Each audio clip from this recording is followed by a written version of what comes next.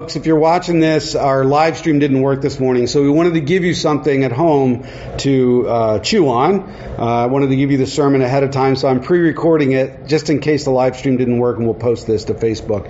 I hope you guys are having a good week. Just remember giving. You can go to the giving page at 68.org and figure out how to give there if you're looking to give from home. It's all laid out there very clearly. I want to remind you that community groups have started this in the last few weeks, and we are really excited about them. A parenting group, another just a study group of a Bible book or the sermon, and then we have an outrageous justice group that a number of us are going to be a part of. That we hope you can join too if you want to, but it'll eventually get us into a prison to run a class with them. So we're excited about these. We have some. We also have the prayer group running, and we're excited about every one of them.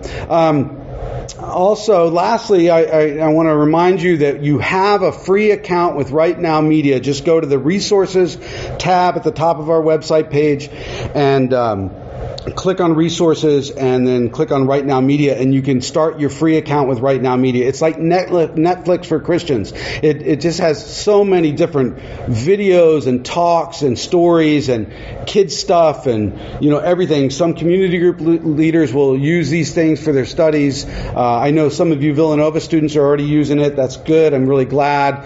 And I've gotten some words that others of you have really enjoyed it. So go on there right now. Right Now Media. You got a free account. It's all on us. So praise God for that. But let me pray before we get started. Father God, we pray that you would glorify the name of Christ above all else today. That through this sermon, through these words, that anything Jason would drop away, that you would become greater, I would become less, that you would shine through, that we would see what it truly means to follow you as our King and our Savior and our Lord. And we pray, Father God, that you would convict us where we need to be changed, where we need to be continually transformed, and you would encourage our hearts where we might be feeling down. And it's in Christ's name we pray. Amen. Amen. Gosh, let's get into this. I want to start with a statement, and it says this: the glory of Christ ought to be the end of our life, the grace of Christ the principle of our life, and the word of Christ the rule of it. The Christian life is derived from Christ and directed to Him. He is the principle, rule, and end of it. Let me say that twice. The glory of Christ ought to be the end of our life, the grace of Christ the principle of our life, and the word of Christ the rule of it. The Christian life is derived from Christ and directed to Him. He is the principle, the rule, and the end of it. In short, that says to us that Christ is King. Christ is King in all things, right? Now, one of the greatest obstacles to a bold, courageous, Jesus-proclaiming faith is self-interest, navel-gazing, right? As opposed to Christ interest, being centered on Christ. It's the vantage point by which we look at life which makes all of the difference, right? From which perspective do we view life and circumstance when they come upon us? If from the vantage point of self-interest, then anything that is that seems unfair or wrong or as it might just seem as useless suffering, right? But if my vantage point is to look at life as the constant churning out of opportunity over and over again to proclaim Jesus to others, then anything is welcomed or it makes sense even when it doesn't seem to, because in Jesus there is always purpose and there is always hope in every situation. The Christian vantage point is always looking at the world by way of the glory, the supremacy, and the sufficiency of Christ, which is why the Christian can accommodate suffering and persecution really well. My friend Keith reminded me of this on our backpacking trip this past week when he said this. He said, our problem is that we say we want Jesus as King, but we don't want to submit to His rule, and especially not to suffer for His name. We've been looking at Philippians written by the Apostle Paul, And remember what the Lord said to Ananias concerning Paul in Acts chapter 9. God said, "Go, this man is my chosen instrument to proclaim my name to the Gentiles and to their kings and to the people of Israel, and I will show him how much he must suffer for my name." Now, he didn't say, "I'll show him how much I'll satisfy his dreams and desires," right? He didn't say, "I'll show him how I'll find him a wife or a husband," or anything like that. He said, "I'll show him how much he must suffer for my name." You know, in James chapter 4, it says, "You desire, but you do not have, so you kill. You covet, but you can't get what you want, so you quarrel and fight.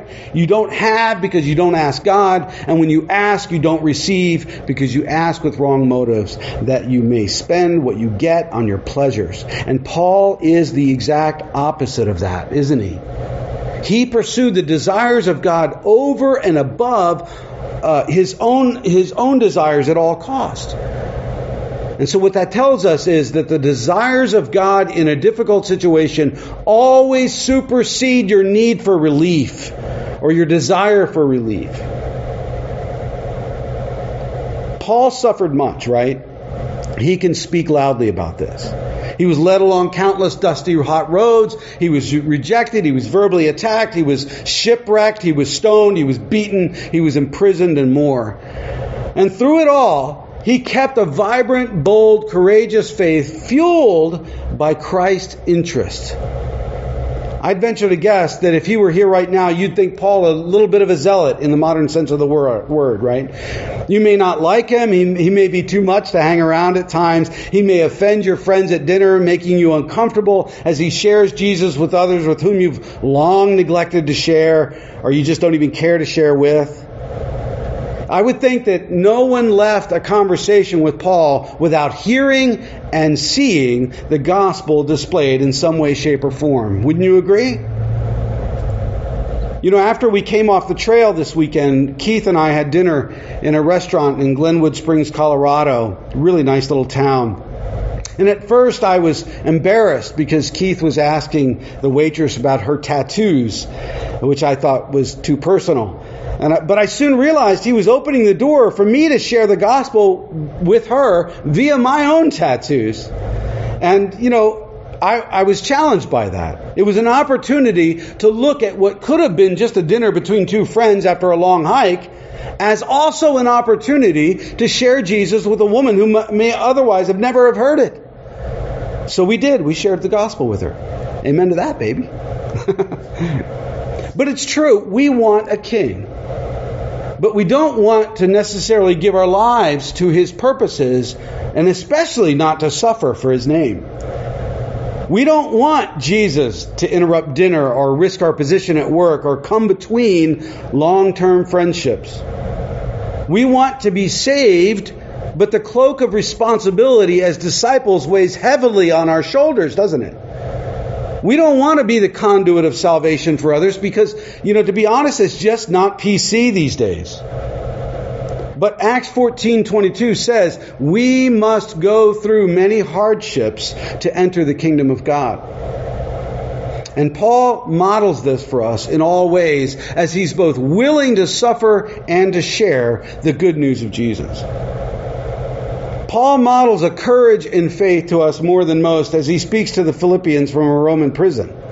A prison, by the way, that is prophesied for him well before this in Acts chapter 22 or 21, where it says, a prophet named Agabus came down from Judea, and coming over to us, he took Paul's belt and he tied his own hands and feet with it, and he said, the Holy Spirit says, in this way, with the Jewish leaders in Jerusalem will bind the owner of this belt and will hand him over to the Gentiles. And when we heard this, we and the people there pleaded with Paul not to go up to Jerusalem. And then Paul answered, why are you weeping and breaking my heart? I'm ready not only to be bound, but also to die in Jerusalem for the sake of the Lord Jesus. And when he would not be dissuaded, we gave up and said, the Lord's will be done.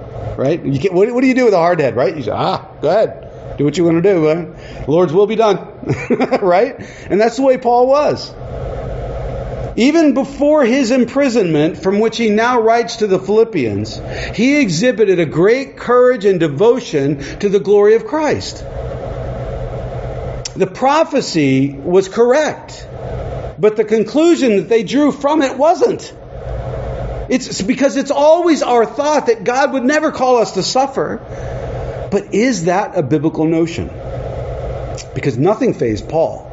Nothing knocked him off task.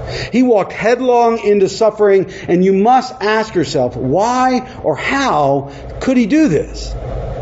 So let's find out as we continue in this letter to the Philippians in chapter 1, verses 12 through 26, where Paul writes this. He says, "Now I want you to know, brothers and sisters, that what has happened to me has actually served to advance the gospel." Amen to that, right? As a result, it has become clear through the whole palace garden to everyone else that I am in chains for Christ. And because of my chains, most of the brothers and sisters have become what? They've become confident. Right? You'd think him being in prison wouldn't make you confident, but it is. It makes them confident in the Lord and dare all the more to proclaim the gospel without fear. Amen.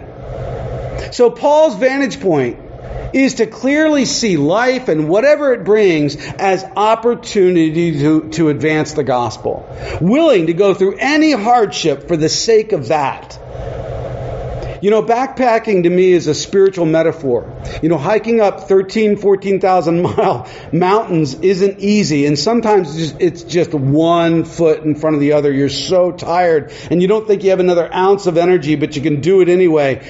But you'll never see the heights and you'll never have that great sense of accomplishment if you're not ready to be out of breath or have blisters or to sweat and to carry your weight in your backpack up that mountain.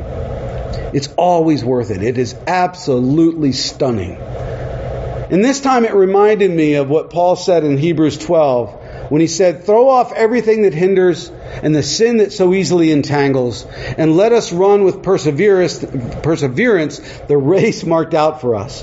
Fixing our eyes on Jesus," this is the Christ interest part, "fixing our eyes on Jesus, the pioneer and the perfecter of our faith."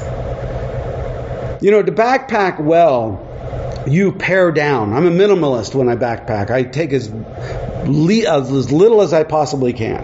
You pare down. You take only the essentials, and it's the same with the Christian life, isn't it? Take only what is needed to sustain you. Don't get trapped in all the stuff of the world. Get rid of the sin which entangles you, and strive towards the prize of Christ's glory in life. You know, as Paul climbs the metaphorical mountain of faith, two different people are affected in this story, right? All of those non-believers in the palace guard and everywhere else that Paul's surrounded by, and who may have never heard about the gospel otherwise, unless he was incarcerated. And secondly, all those more timid believers who would be emboldened by Paul's example to them, who might be saying, "Well, if Paul can do this, I can do this." They're becoming confident in the Lord to proclaim the gospel without fear. You know, movements take leaders, right? And Paul is an exceptional leader. The first person to run headlong into the line, off the line into the ranks of the enemy is the one to inspire courage in his brothers and sisters. And that's exactly what Paul does for us. But notice, everyone on either side of the fence, believer or non-believer, are keenly aware of the injustice that is perpetrated upon Paul here, right? He's not in prison for anything he's done wrong, but only for his allegiance to Jesus. That is it. That's the only thing. Coffee. You know, in the book, The Insanity of God, great book if you want to read it, but it's called The Insanity of God by Nick Ripken. Nick tells this story of a guy named Dmitri in Russia who was locked up with 1,500 hardened criminals for years. He was tortured, he was beaten repeatedly, and all for the crime of just being a Christian. And so to get out, all he had to do was to sign a false confession which had a denial of Christ in it. And from the very first day he entered prison to his very last when he left, he stood every single morning and he sung the same worship song to Jesus out loud to the whole prison. And he did this while 1,500 hardened prisoners jeered and yelled and ridiculed and banged things on their jail cells. And every time he was out in the yard or in the dining hall or whatever it was, and he found a scrap of paper, he'd scribble a Bible verse or Bible verses or stories that he could remember on it, and then he would take it back to his tiny cell and he would stick it to this post in his cell as an offering to Christ. And when a guard would come in that day and see it, he'd first read what was written, and then he would take it down and throw it away, and then he would beat Dmitri for it. And this went on for years, until in an effort to finally break Dmitri, the guards lied to him. They told him that his wife had been murdered and that his kids had been taken by the state, and he'd never see them again. And so Dmitri was devastated. And after years of torture, this was his breaking point. And he asked the guards to bring the document for him to sign the next day. And they prepared it for the next morning. And Dmitri spent that night in anguish that he would even consider denying Christ to get out of jail. But hours away in their home, Dmitri's wife and kids and other Christian friends were actually fine. Nothing wrong with them. And they sensed his despair. By the power of the Holy Spirit, they sensed that Dmitri was really going through a very difficult night. And they gathered together in his house to pray for his strength. And miraculously, the Holy Spirit allowed Dmitri, way back in his cell, hours away, to audibly hear the prayers of his family while he was in his cell. And the next morning, the jailers showed up. And Dmitri said, "I'm not signing a thing. You guys lied to me. I know my wife and kids are fine. I know that they're praying for me right now. God allowed me to hear their prayers last night in my cell." And they were absolutely incensed. And the next day, Dmitri found a full sheet of paper with a pencil laying right beside it in the yard. A little miracle itself, right? And he said he knew that it might be foolish, but he took it back to his cell and he wrote down every hymn and Bible verse and story he could remember on it, and then he stuck it to that post in his cell. And that was it. The guards were incensed. They came in, they saw it, they read it, they pulled it down, they threw it out, and they said, "We're going to execute you. We can't have any more of you." And as they led him through the prison and out to the yard to be executed that day, all 1,500 prisoners stood up in their cell and they sang at the top of their voices. They sang that worship song that Dmitri had been singing for years every single morning. And at that, the jailers let go of Dmitri in terror. And they said, "Who are you?" And he answered, "I am a child of God, and Jesus is his name." And so they returned him to his cell, and not soon after, he was released. You know, Nick met with a lot of Christians in Russia who had suffered for Christ, and they stood well under that persecution. And he sat in a room one day with a number of them, including Dmitri, and each had been in jail for some lengthy period of time for their faith, 1 year to 3 years to 5 years to 7 years, whatever it was. And he listened to all their stories, and then he asked them, "Why haven't you written down these stories? It's like Scripture come to life." And at that moment, one man took him to an east-facing window and he asked him to look out, and he said, "Nick, how many times have you woken your children before dawn and said, 'Let's watch the sunrise'?" And Nick said, "Never done that." But he didn't get the guy's point right away. The man meant that just like the sun rising and setting every single day, so it is with their suffering in Russia for the sake of the gospel. It's a way of life for them. They don't write down the stories because it's normal everyday life to suffer for Jesus. The miracles are normal. Now, isn't that an encouragement to your faith? When you hear stories of others withstanding such extremes for Jesus, doesn't it make sharing the gospel with others around you a little bit more doable? Right? I think it does for me. Think about all the prisoners who heard Dimitri sing or heard the gospel from him as he sung or as he shared with them in word. Every guard who read the verses daily stuck to the wall of Dimitri's cell. Probably the only Bible that they had ever read.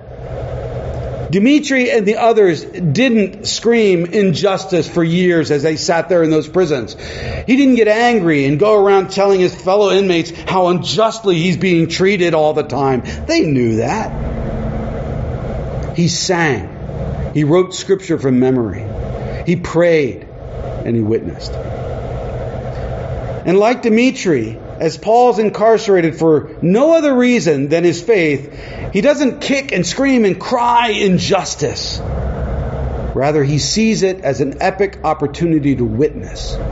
Because worldly justice isn't our goal as Christians. But the glory, the grace, and the word of Christ are. God's glory, God's mission. 2 Timothy chapter 2 says this clearly. He writes, "Remember Jesus Christ, raised from the dead, descended from David. This is my gospel, for which I am suffering even to the point of being chained like a criminal. But God's word is not chained. God's word is not chained. Therefore I endure everything for the sake of the elect, that they too may obtain the salvation that is in Christ Jesus with eternal glory." Amen to that. You know, we speak up when we see injustice meted out upon others. And we may even point it out when it happens to us, as Paul did at other places. But we don't expect it or demand it when it's obviously not going to be extended. We don't devolve into ranting and violence ourselves. Rather, we use moments as opportunity to express Jesus as King. We endure everything for the sake of Jesus in others. If Jesus leads us into suffering under some injustice and he leaves us there for a time, then he has reason for it. So we suffer well and we represent Jesus well. Paul continues in verse 15. "It is true that some preach Christ out of envy and rivalry, but others out of goodwill. The latter do so out of love, knowing that I am put here, listen to that, I am put here for the defense of the gospel. The former preach Christ out of selfish ambition, not sincerely supposing that they can stir up trouble for me while I'm in chains. But what does it matter? The important thing is that in every way, whether from false motives or true, Christ is preached. And because of this, I rejoice." You know, some have asserted that these may have been established Jewish Gentile Christian leaders who feel eclipsed by Paul's intellect and spiritual presence when he comes to Rome, right? They're jealous. You know, as humble as he was, Paul was a force to be reckoned with. We pastors struggle with our pride, right? If Tim Keller walked into the room on Sunday morning, I'd be eclipsed. Although I don't think it would be his intention to do that to me. I would feel eclipsed by Tim Keller. You know, defense of the gospel. When Paul says defense of the gospel, that's the Greek word or the Greek term apologia. From it we get the word apology, which means a legal defense. Right? Not blind faith. That's not what we proclaim here. But a clear defense of the facts which transpired in the life and the words and the death and the resurrection of Christ.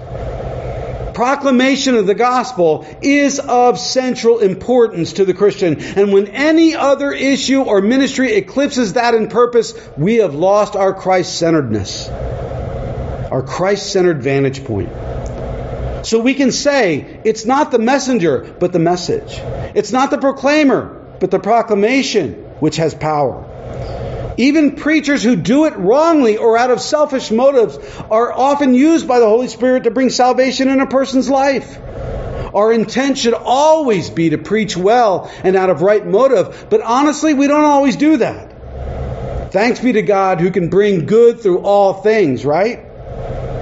For instance, I'd never send someone to certain preachers in this world to hear the gospel.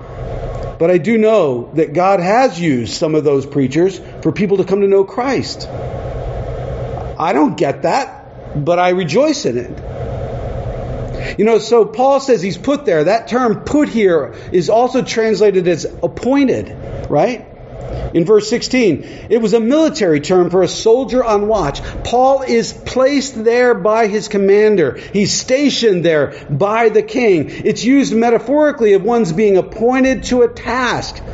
Paul's imprisonment and trial in Rome was no accident at all. Paul isn't put there because somebody in the government wanted to simply mete out injustice on him. Neither was Dmitri put in prison by the will of some Russian official. It was for the purposes of bringing glory to Christ. It was the predetermined plan of God. We are appointed in these instances to proclaim Jesus, and the proclamation of Christ is worth the suffering of the Christian because it is about Jesus' glory and not about us. And if we struggle with how God might call us to such suffering and not relieve it, we might need to go back to the very foundational principles which govern our relationship to Him. In our sin, we deserve only death. And in His mercy and His grace, we receive life. Christ is King, and as such, He gets to define life and values and beliefs and morality and sexuality and finance and life choices and everything for the Christian. And so I submit and follow, not seeking my own desires in this world, but working for the will of my King. And it is very, very helpful for us to see our lives in the same theological worldview as does Paul. Even being attacked from within, Paul rejoices that Christ is preached. Think about that, right? When you're attacked from all around, when you experience injustice, when your rights are trampled and your life's in danger, do you rejoice in the fact that it all serves to glorify Jesus? Do you have integrity of faith to be incarcerated and say, I rejoice that this is happening so that Jesus might be preached? Paul does. And he continues for us. Yes, and I will continue to rejoice, he says. For I know that through your prayers and God's provision of the Spirit of Jesus Christ, what has happened to me will turn out for my deliverance. I eagerly expect a hope that will in no way that I will in no way be ashamed, but will have sufficient courage so that now, as always, Christ will be exalted in my body, whether by life or by death. For me to live is Christ, and to die is gain, he says. If I am to go on living in the body, this will mean fruitful labor for me. Yet what shall I choose? I don't know. I'm torn between the two. I desire to depart and be with Christ, which is better by far, but it is more necessary for you that I remain in the body. Convinced of this, I know that I will remain and I will continue with all of you for your progress and joy in the faith, so that through my being with you again, your boasting in Christ Jesus will abound on account of me. Now that term progress he uses in verse 25, he also uses in 1 Timothy 4:15. It had two primary meanings which relate to Paul's use of the term. It was a military term for the advancement of troops through rough terrain by means of the advance of scouts, removing barriers along the way. It was used by Greek philosophers, or the Stoics, as a catchword for the difficult path that is to find wisdom. And so we see that although the gospel progresses, it is sometimes difficult work. It really is. Like Paul, if we pray with sincerity, though, Father, glorify your name, we can be sure of the same answer Jesus got in John 12:28, when he asked the same, and the Father answered him, I have glorified it, and I will glorify it again. Paul's whole attitude and demeanor towards life is to find joy in the advancement of Christ by whatever means, even if that means his own suffering or even death. He's like John the Baptist when he said the bride belongs to the bridegroom. The friend who attends the bridegroom waits and listens for him, and he is full of joy when he hears the bridegroom's voice. The joy is mine, and it is now complete. He must become greater, I must become less, he says. And that's what this passage communicates so clearly. A sincere joy that Christ increases above my own life and own desires. When we make Christ's glory our desire and design, we make it our expectation and our hope. if it is really aimed at, really truly aimed at, it will be attained. Some may feel Paul's being sort of morbidly expectant of death in this passage, but that would be a shallow view of his words. Because death is a great loss to a worldly person without Christ, because they lose all comfort and hope. But to a Christian, it's gain. It's the end of all weakness and misery, and it's the perfection of comfort and the accomplishment of hope. It delivers them from all the evils of life and brings into possession the chief good, which is Jesus. It was a hope and a comfort for the thief hanging next to Christ to hear Jesus say in Luke 23, "Truly I tell you, today you will be with me in paradise." It's better that he said that than "I'm going to let you off the cross." So, believers will honor God with their bodies or not at all. Believers will honor God with their bodies, with their voices, with their minds, or not at all. For the Greeks, the body was evil. For Paul, it was sort of morally neutral, but it was and is the battleground of temptation and the place for honoring and glorifying Christ. And we get tripped up protecting our bodies and protecting our rights. Paul may have been incarcerated, but his life was already Christ's to own. Christ already owned him. And we must consider our lives as the same.